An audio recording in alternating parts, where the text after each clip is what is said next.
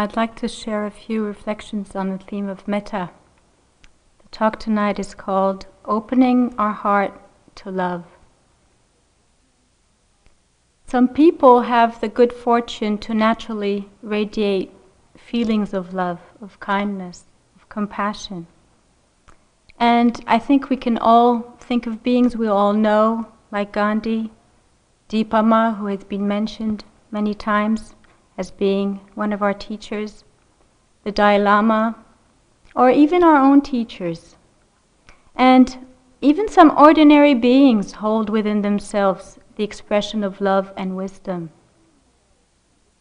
This love often emerges from a space of depth of openness when faced with great suffering. I have an example of this when about 20 years ago, my husband, who was in Dharamsala learning Tibetan and also studying Buddhism, we had the great fortune to meet then the Dalai Lama personally and had the great gift to have a private audience.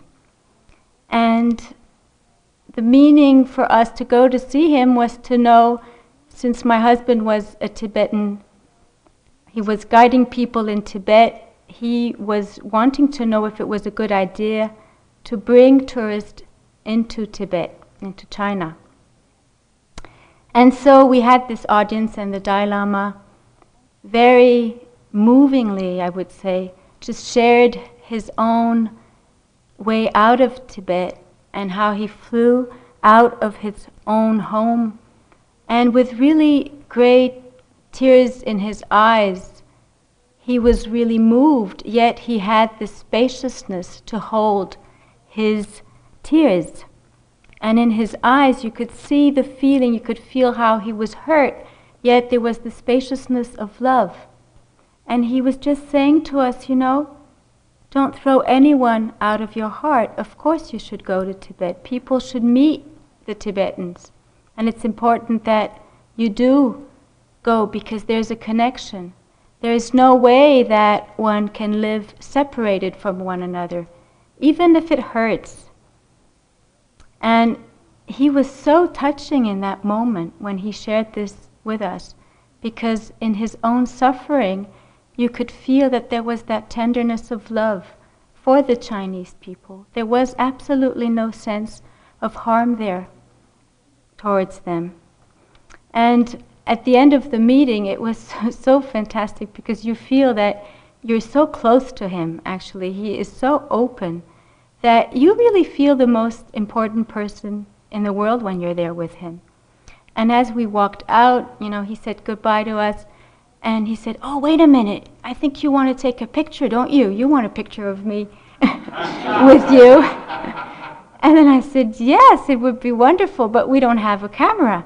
"Oh, come tomorrow, I have plenty of meetings, but you can sneak in between two meetings just to take a picture." He wasn't a star then, 20 years ago, the Dalai Lama was a pretty ordinary being for most of the world, but it was so touching. We went the next day, and here he was, really, as he had said, propped to come out, and he really held us very, very nicely, took the picture, and in his hands he had hidden behind his back two small Buddha statues in a kata. And he said, "Here is our gift for you. This is the gift that I offer you, just so that you can tell the Tibetans that the Dalai Lama is well and is really fortunate." And he was so happy to hear stories from Tibet. So, such an inspiring being. He was really embodying the notion of metta, of love, of kindness, and no separation whatsoever for anyone. The Buddha said that the greatest protection in all the world is loving kindness. And that's exactly what the Dalai Lama said, You need to protect yourself, because if you don't protect yourself, then you will feel the harm within your hearts.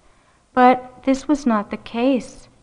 He had practiced compassion and love so much and so deeply that he could really feel within himself in the moment that he needed to find himself facing suffering, he could use it. So metta can be a refuge, and a very great one. When faced with pain, some people are naturally inclined to love, to accept, to open. There's the natural inclination of the heart and mind to go there. For others, it's more difficult, because it's just the idea of having to open to the pain that is so painful, and it just seems so unreachable. In my very early years of practice, I would really resist the practice of metta. I just didn't want to do it. It was just so difficult to go there. And I knew that my only way was to hold my pain. I couldn't surrender to anything else. It was so difficult to let go. And I was very fortunate, because when my teacher said, "Yeah, you should really do metta, you really need it," I said, "No, I won't do metta." And then he said, "Well, what you can try is you can just try to begin to hold your heart as if it were a newborn baby." And I said, "Well, yeah, I could try that. That I'm willing to try." And it was so sweet, because imagining my heart as being a newborn baby, you can imagine how a mother takes care of her newborn baby. And here I was holding my heart as if it were really pure, really completely newly born. It allowed me to feel, to just be in touch with what was happening. I must say that the teacher was very clever, because this was metta. Later on I really noticed that there was no other possibility than not being metta. But he had found a way, just to show me the path, so that I could take in just what I needed. So you may think about it if you have some resistance about metta practice, just taking care of our heart as if it were a newborn baby. I think that for many of us, the idea of loving kindness, born from our conceptual mind, is really a feeling that we have that it is unnatural, and that it's a fabricated practice that will only bring fake love. It's just like it feels, repeating all these phrases, it just feels so fake. And yet, it's just the opposite. When we surrender to the practice, when we begin to take care of our wounds, of our heart and mind, we discover in a way that we have never done before the truth of who we are. But it needs that move from the idea of what the practice is to really practicing, to being able to do it. It is said that the nature of our heart and mind is pure and radiant, that it shines like the sun, that its main quality is loving kindness. It's pure. And when metta is really here in a way that is genuine, then it cannot be associated with unwholesome states, meaning that there cannot be metta and hindrances. The hindrances cannot come in, because the metta is so strong that it pushes away all of the hindrances, whatever they are. That is why metta is said to be one of the most beautiful qualities, the states of the mind, that is called the beautiful state of mind. You probably know, but metta is a Pali word which has many, many meanings, in fact. And all of these meanings really have a sense of manifesting the pure state of mind. It's described as being the generosity of the heart. It's described as being the basic goodness or the basic goodwill. And also as being the friend. And I like that piece of being the friend, because we always need a friend. And when we can become our own friends just by using the practice in a skillful way, well, I think we can really become more gentle with ourselves. And from that gentleness, there can be care for the world, for other beings. The metta is described just as the gentle rain that touches one's skin when it's been too hot from the sun. Just that really sweet, gentle rain, evening rain, that touches very softly the skin when it's been burned by the sun. So, genuine metta, in fact, is a state of serenity. It's a state of tranquility. It's really abiding in calm, abiding in serenity, and it's said to be the true heart's release in that way. When we think of metta, I don't think we have this idea if we haven't really understood the practice well. Because when we think of metta, what we expect is to find something special, this great feeling of love, of passion, which is not at all what the state of metta is. Of being really some state of excitement, some state of extreme joy or enthusiasm, really something very intense. And when metta is there, it's not at all that type of sensitivity, not at all. It's just a simple serenity, simple calm, abiding in a way that we can have a mind then that is receptive, that is soft, that is relaxed, that is pliable, and that can take in whatever is appearing. And in that way, it shows itself by being less reactive, less moving, less judgmental. So I think it's important to really realize what metta truly is, because if we have another expectation, then we'll always be deceived,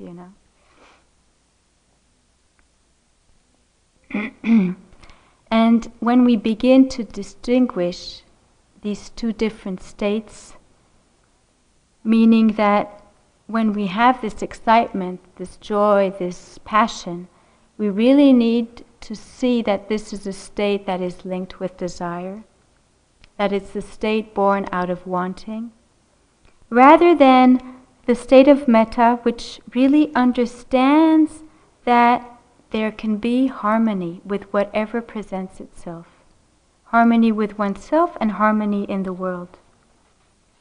Very different mind state.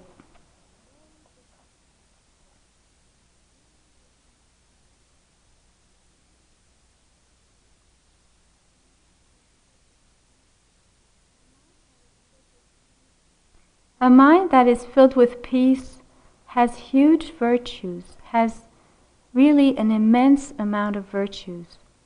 And I'd just like to share a few words of the Buddha, who spoke of the virtues in practicing loving kindness.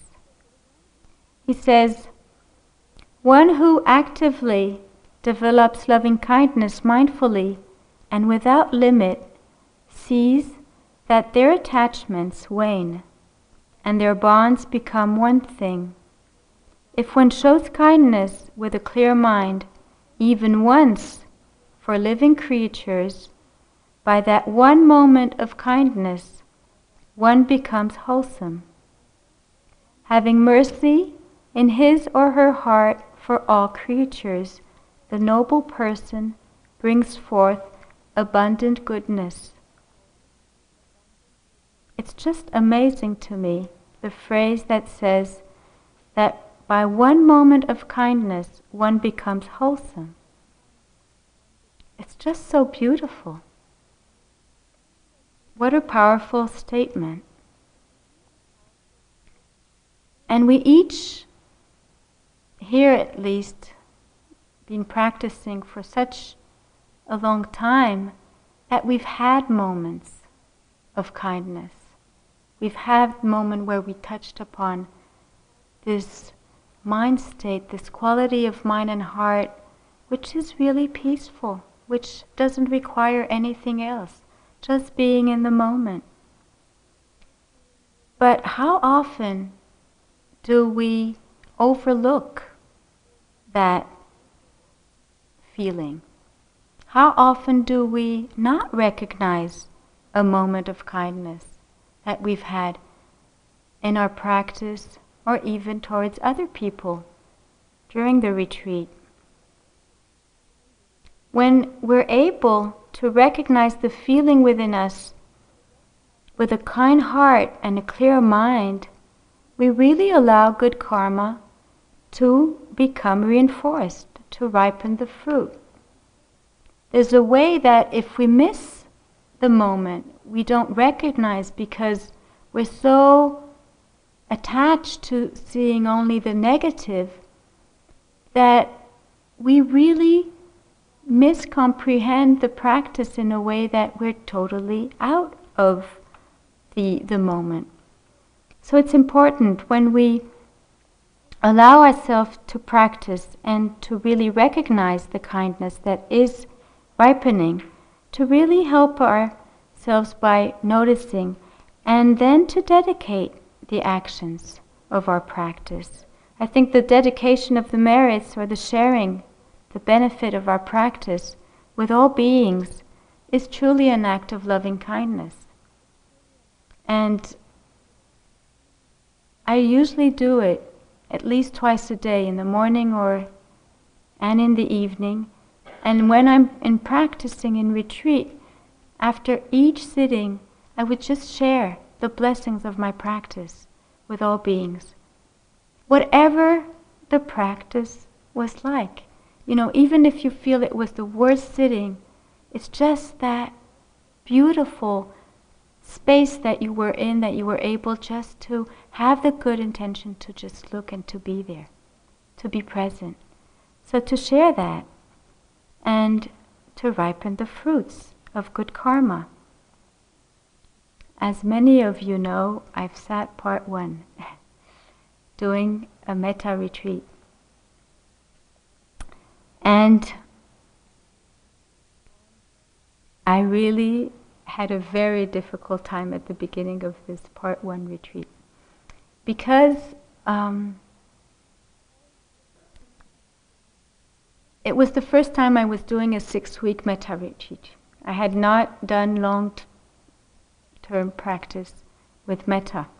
So I had planned this for so long that I was really looking forward to finally getting here and do 6 weeks of metta. There was so much expectation in my mind to really begin in a space of ease and tranquility was impossible. So I really gave myself a hard time. It was absolutely impressive because I just was obsessed with the idea of doing everything right. Meaning that I couldn't be just presenting myself with, this is a hindrance, okay, I'm having this desire, and just see it as desire. No, I was so attached, so caught into this space of wanting it to be just right, to do everything good, and so I would even increase the amounts of phrases. Usually we have 4. I had about 6 or 7, just thinking that would help my practice. And I had not seen a teacher yet. This was really the 2 or 3 first days, but I said, okay, I'm just, because they had told me, you do Vipassana until we see you. I said, no, I've done metta practice before, I can really try this. I really wanted to do metta. And so I was in the state of total panic after just a few days because I was just rushing everything. There was so much restlessness. And the peak experience was when I was doing my yogi job. Around the tea urn Because what happened then is that there were beings, so I was connecting, I didn't want a yogi job with much connection, but here I was having a yogi job with people around me that was nice with metta practice. And so I said, oh, this is really a good opportunity to practice metta, So a person would be coming, getting, a tea bag and some water, and I'd just, say the phrases. And I was not saying one phrase that I was saying, do you think this person is feeling my metta? Do you think it's... And I was just got lost so much, and there were so many people passing by. I had to stop and notice this aversion. Just having the state of expectation about the practice. And then I thought, but wait a minute, how can they feel your metta if yourself you're not feeling metta? You're not at all connected with the practice. And you're just having aversion to whatever you experience, totally in a bubble, totally in a bubble. But it was so interesting when someday I woke up during that yogi job that day, third day, saying, this is not working. And I think I really realized that I was disturbing my practice more than anything else, because there was this space. Then I really started, investigating. And I was just in that space of seeing that my mind was really in a space that it was going to conquer the heart. There was a conquering, like a very good soldier, very stiff, very, wanting really harshly to do the practice the best I could. But the attitude was totally wrong. It was totally out. The goodwill was there. I had a good intention. But the way that it unfolded was totally upside down. And so I went to the teacher, and my first interview, and I said, just, explain what had happened. And the teacher said, well, why don't you just enjoy doing the practice? Just enjoy saying the phrases and forget about whatever is going to happen to you. Don't expect anything. I think you're expecting too much. You're wanting too much out of this practice. And even if there's a good intention, if you're pushing yourself forward, it's just going to be counterproductive. And then I heard enjoy. That was it was like a foreign word, I said, oh, enjoy. Oh, that's a good idea. Yeah. Enjoy my practice by just doing the practice. And I walked out and I just thought, yeah, this is what love is about. I'm practicing loving kindness and I'm not even enjoying my practice.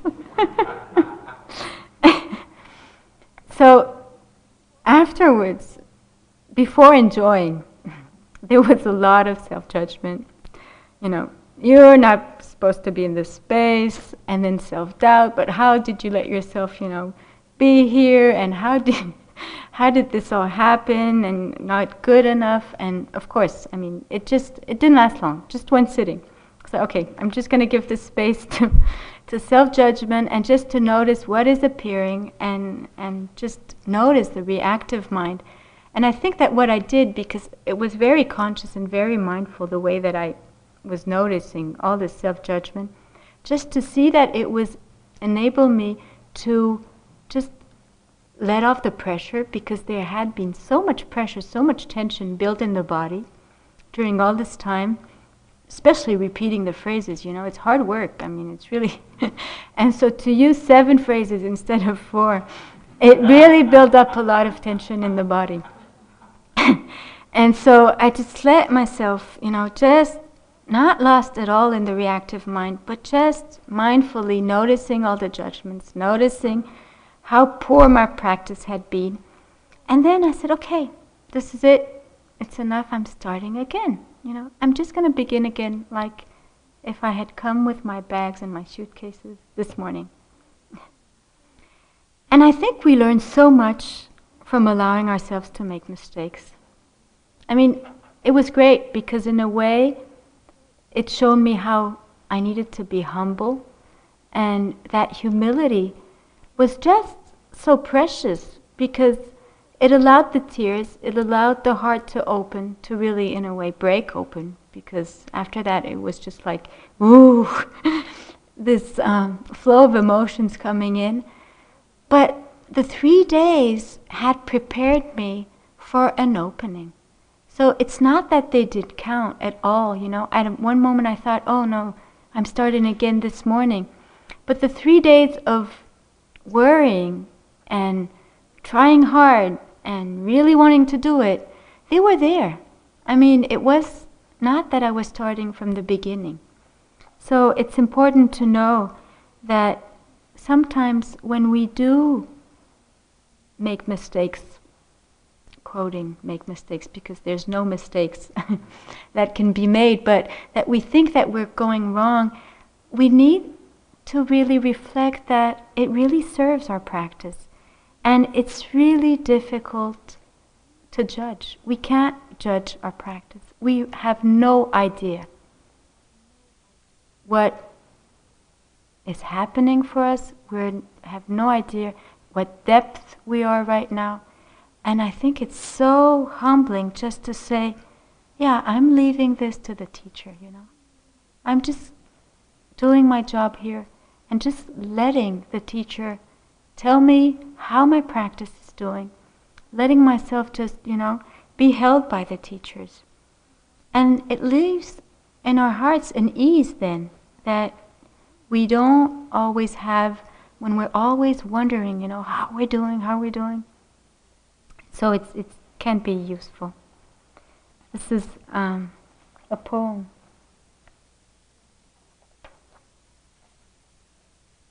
Miley, my friend Miley, who's here, lent me this book of poems, and I just fell in love with all the poems almost. So I said, which one am I going to choose for tonight? And I had not known of this poet, William Stafford, and he's wonderful. And so I'm just going to read one of his poems. He says, "Ask me. Sometime when the river is ice, ask me mistakes I have made. Ask me whether what I have done is my life. Others have come in their slow way into my thought, and some have tried to help or to hurt. Ask me what difference their strongest love or hate has made. I will listen to what you say. You and I can turn and look at the silent river and wait. We know the current is there, hidden, and there are comings and goings from miles away that hold the stillness exactly before us. What the river says, that is what I say." Isn't it beautiful?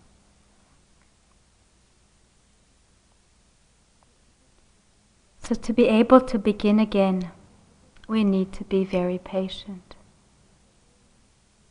We really need to be very patient. And it's not a patience that resembles endurance, because endurance has wanting. It's rather a softening, patience that is a relaxing of the heart and mind. And that patience allows us to understand with wisdom, with love, that everything is workable. There is no situation that is not workable. And I think that slowly, that is what we are discovering here in this time spent together. Because through the patience there is acceptance, and there is an allowing of movement through the changes, through the conditions that come and go. Sometimes, like I did, we may freeze the practice, we may freeze the experiences. In any one moment this can happen. And it can be that we feel stuck, but really we aren't, because the conditions change, so we are able to get unstuck. And that is really quite fantastic. I have an example of when I was sitting in Nepal many, many years ago. It was actually my first retreat after a weekend retreat at Gaia House. I was sitting in Nepal with Sayadaw U Pandita for a month retreat. And it was really an experience that I will never forget, because I had no idea who was U Pandita Sayadaw. I had not much idea of Vipassana practice. And I had all my emotions in my suitcases, in my heart, everywhere. And it was so interesting, to be facing myself with all these emotions, all this love, and yet hurt that was appearing. And the conditions, as Joseph said, I think one night, were really difficult. Really difficult. We're sleeping on the floor. I just don't want to go into that, but they were really, really hard.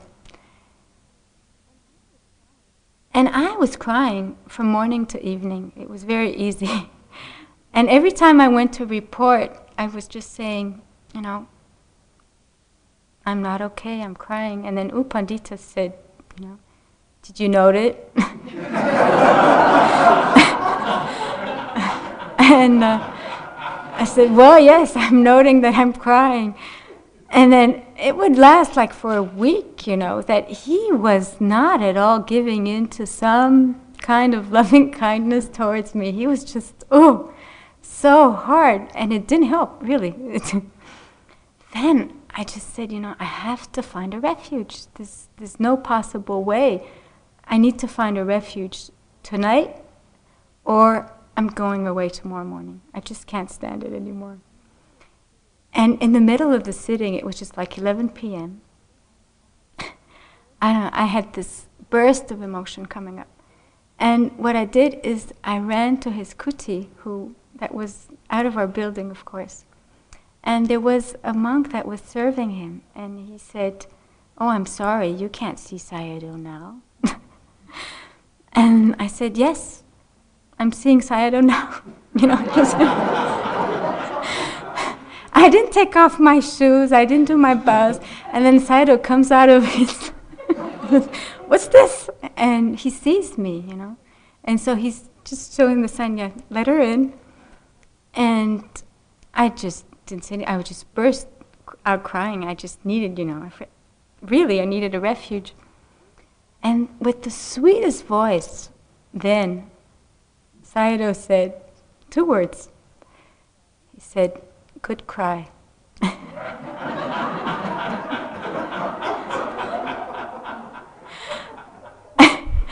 And then I looked at him. I said, good cry.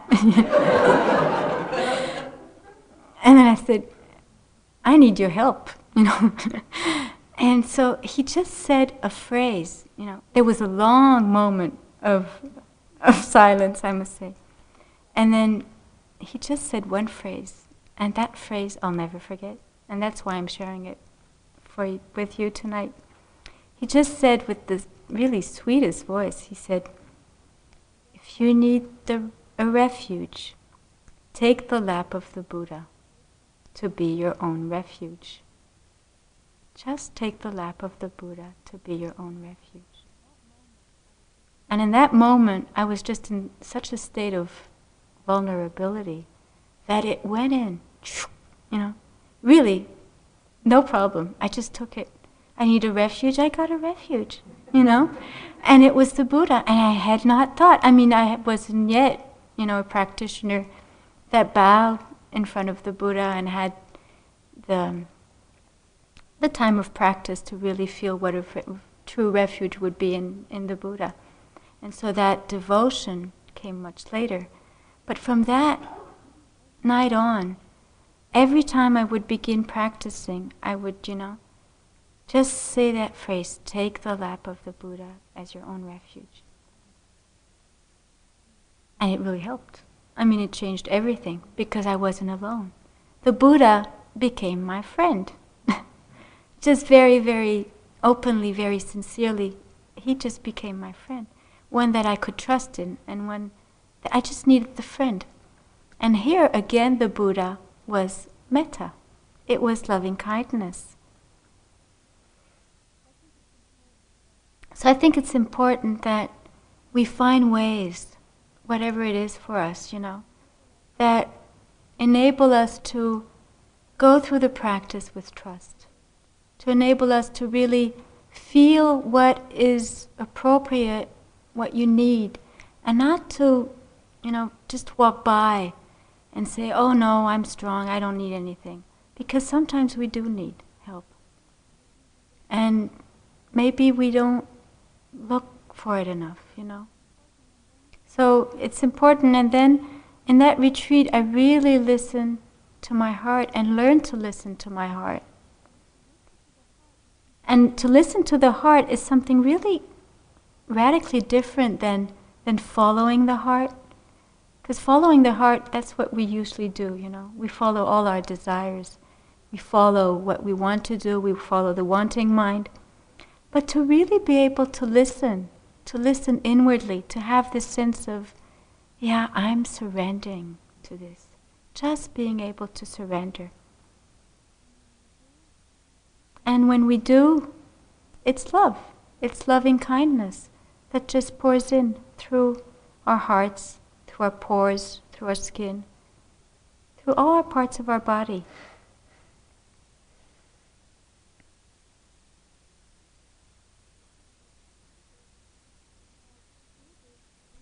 But to do this, we really need to notice and to remind ourselves of the difference between love and desire.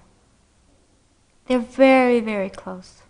And again in this part 1, I was really careful to notice, oh wow, they're so close, love and desire.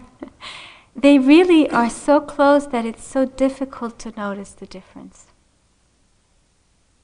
until the practice really can hold us.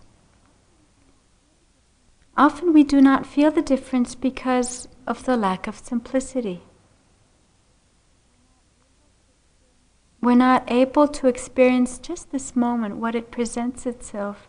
And so we're already, just inclining, reaching out for the next moment to just have this need of wanting what the next moment will bring us. And we're just missing this moment. We're just overlooking this moment.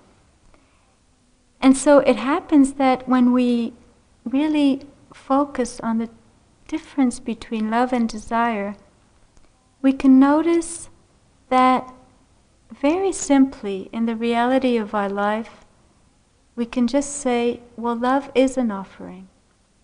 It's just a pure offering. Offering to ourselves, offering to other people, offering to the practice. It's the simple wish of be well, be happy, just be with whatever is appearing. That pure offering doesn't want anything back in return. It doesn't want anything in exchange of, which certainly desire does. Desire offers, but it wants back. It wants in return. It just says, yeah, what am I going to get from this? Just like I started with. I'm giving, but hey, what am I going to get? I wonder what, And it's just this. And the difference is very simple. It's this, you're giving. This is the pure love, pure offering. And the desire is you're giving, but there's this movement, And the reaching out is just so there. It's just like so sticky in the mind. Even when it's very subtle, we can notice it. It makes a huge difference. It has nothing to do.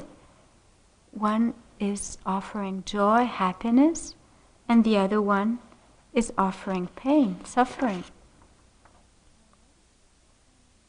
And I noticed this over and over again. In this last retreat, I noticed that when I could just be with gentleness, with care, wishing just to be there with my words, with the person I was sending love to, everything was fine. But there was just a moment, when it would change to, even the wish to just be more loving. Loving the person more. Just loving the person that I was sending loving kindness to. Just that idea of, maybe, that's a person I really appreciate, and why don't I just try to send a little more loving kindness? Well, that more is desire. It's not loving kindness anymore. Even if it's the best intention, we're out of the moment. So the word more, even if it's more loving, is associated with desire. Not enough. I can't love enough this person, or I can't love enough myself. There's aversion. Exactly the opposite. Near and far enemy of metta, of loving kindness. And as soon as more and not enough are there, we're in trouble. We're really in trouble, because we really need to notice. It's so quick, but it makes a huge difference. But with the practice, equanimity comes. With the practice, concentration comes. And we're able to be much more aware of the difference. And I was challenged once more when I was sending loving kindness to the difficult person. That is a challenging piece of the metta practice. Because the difficult person, you're really, there's equanimity, but you don't know yet how much equanimity there is until the difficult person comes in, And as soon as the image of this person came, I thought, I'm going to be loving, there's no reason why it should be different with this person than with the others. And yet, it was not that I could not send loving kindness, but it just began to be a little more difficult, meaning that aversion arose. I needed to just be very careful to what distance I was, holding the image, and there was a certain amount of openness that I could give that was acceptable for me.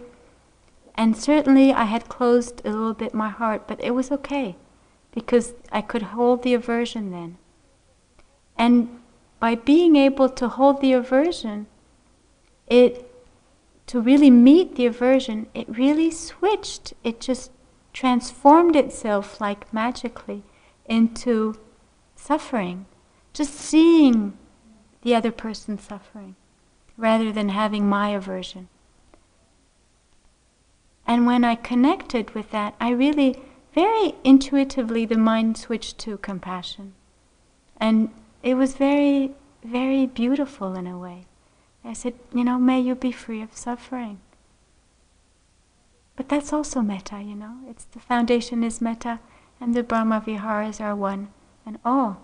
So that move was really a very great moment.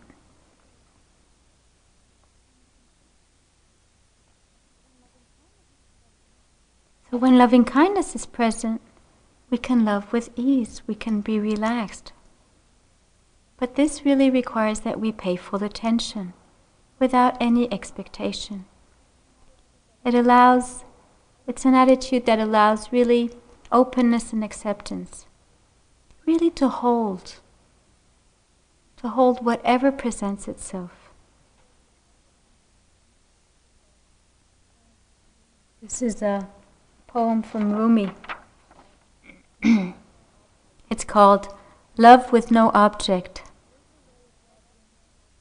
There is a way of loving not attached to what is loved. Observe how water is with the ground, always moving toward the ocean, though the ground tries to hold water's foot and not let it go. This is how we are with wine and beautiful food, wealth and power, or just a dried piece of bread. We want and we get drunk with wanting, then the headache and bitterness afterwards. Those prove that the attachment took hold and held you back. Now you proudly refuse help, and you say, "Oh, my love is pure. I have an intuitive union with God. I don't need anyone to show me how to be free." And yet this is not the case. A love with no object is a true love.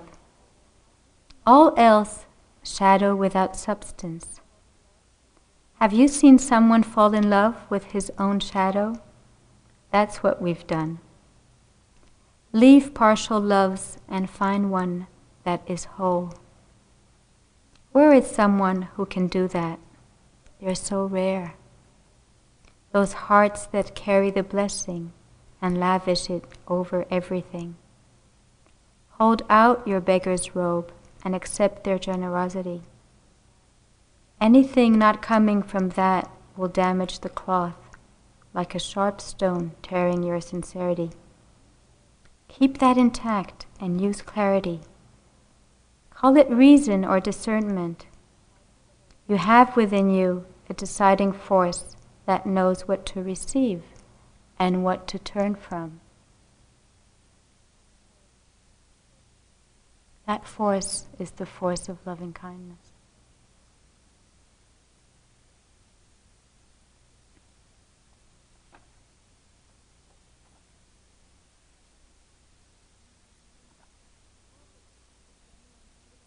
To help us keep a genuine feeling of metta, we need to keep in mind the vision. In the Buddhist psychology, it's called the view. And the view here is just knowing that we're planting the seed of good intention. And remembering that we're planting the seed of good intention. And it's much more important than to want to have the feeling of metta when we begin the practice. The view here is planting the seed of good intention, of goodwill for ourselves, and cultivate that even further to include all beings. And in that way we have a sense of interconnectedness. So it's important to begin and to plant the seed, to really use intention of wanting to cultivate the good. And that will enable the mind to bend towards the boundlessness, towards loving kindness. We can have the best intention in sitting here. And it's so important that we do, so that our practice does bring fruit.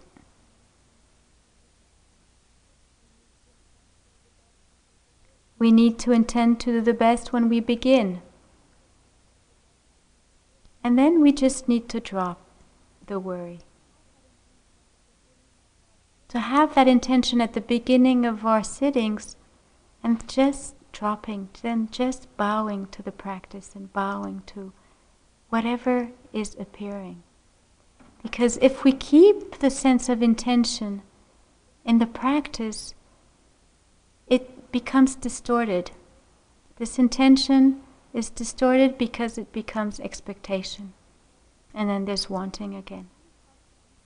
So really cultivate the sense of intention in the beginning and then just drop whatever intention there is to change anything.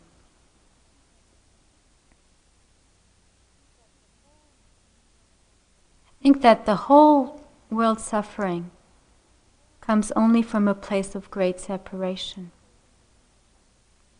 And here we're learning to understand wisdom in serving ourselves by doing the practice, in meeting ourselves when we connect with whatever is presenting itself. We connect with our heart, with our mind, with the best wishes for ourselves, to really be able to know that when we connect, there'll be moments of happiness and peace, and there'll be moments of suffering.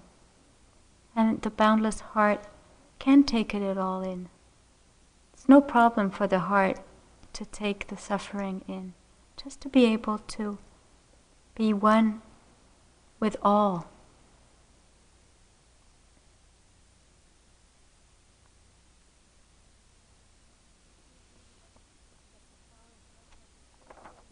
I think that the power of metta is a true healing for the world, and it can touch the whole universe. And a small example of this is when I was teaching a retreat in Israel just a year ago. And we were living in this kibbutz, and a cat had just a little few kittens that were not too old.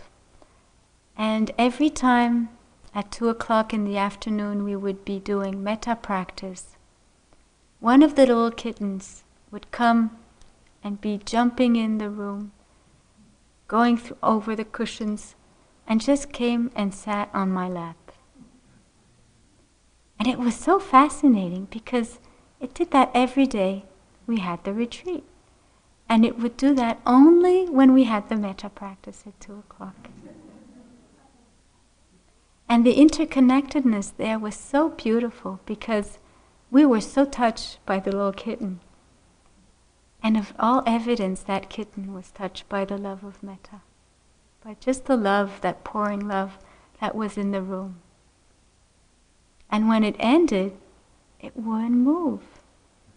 So all the yogis would be looking at me, what are you going to do? They had smiles all, really moved by this little kitten that was just hugging itself and being really so comfortable just in the lap of metta.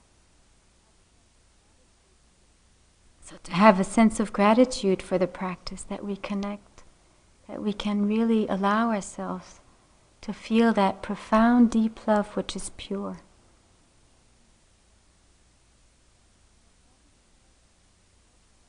When that love is present, no part of ourself is left out. And I think that we can really feel the sense of beauty. The beauty that is in our hearts is just that manifestation of that pure, radiant heart. That quality of purity just comes as the hindrances and the visitors, the torments of the mind, just clear away. I'd like to end with the Metta Sutta from the Buddha, which is most beautiful. May all living things be happy and at their ease. May they be joyous and live in safety.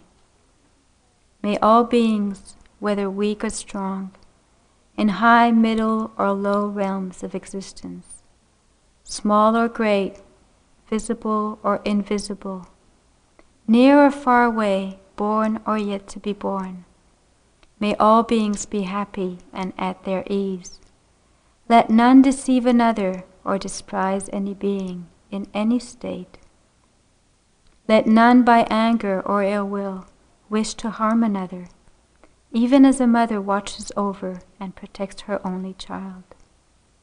So with the boundless mind one should cherish all living beings, radiating friendliness over the entire world, above, below, and all around, without limit.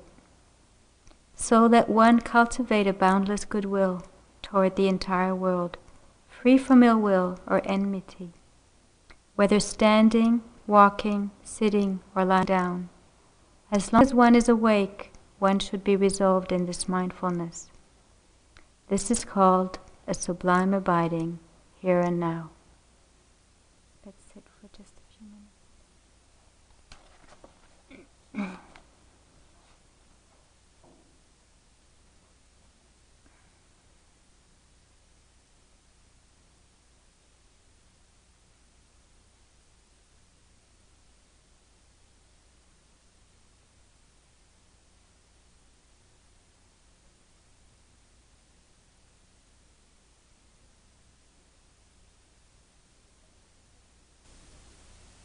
May the beneficial energies that we have accumulated through our practice be shared by all beings everywhere. May all beings be happy. May all beings be liberated.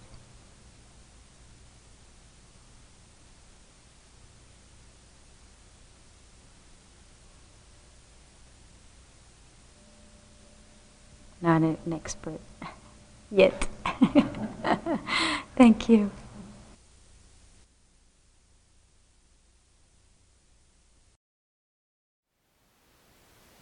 Thank you for listening. To learn how you can support the teachers and Dharma Seed, please visit dharmaseed.org/donate.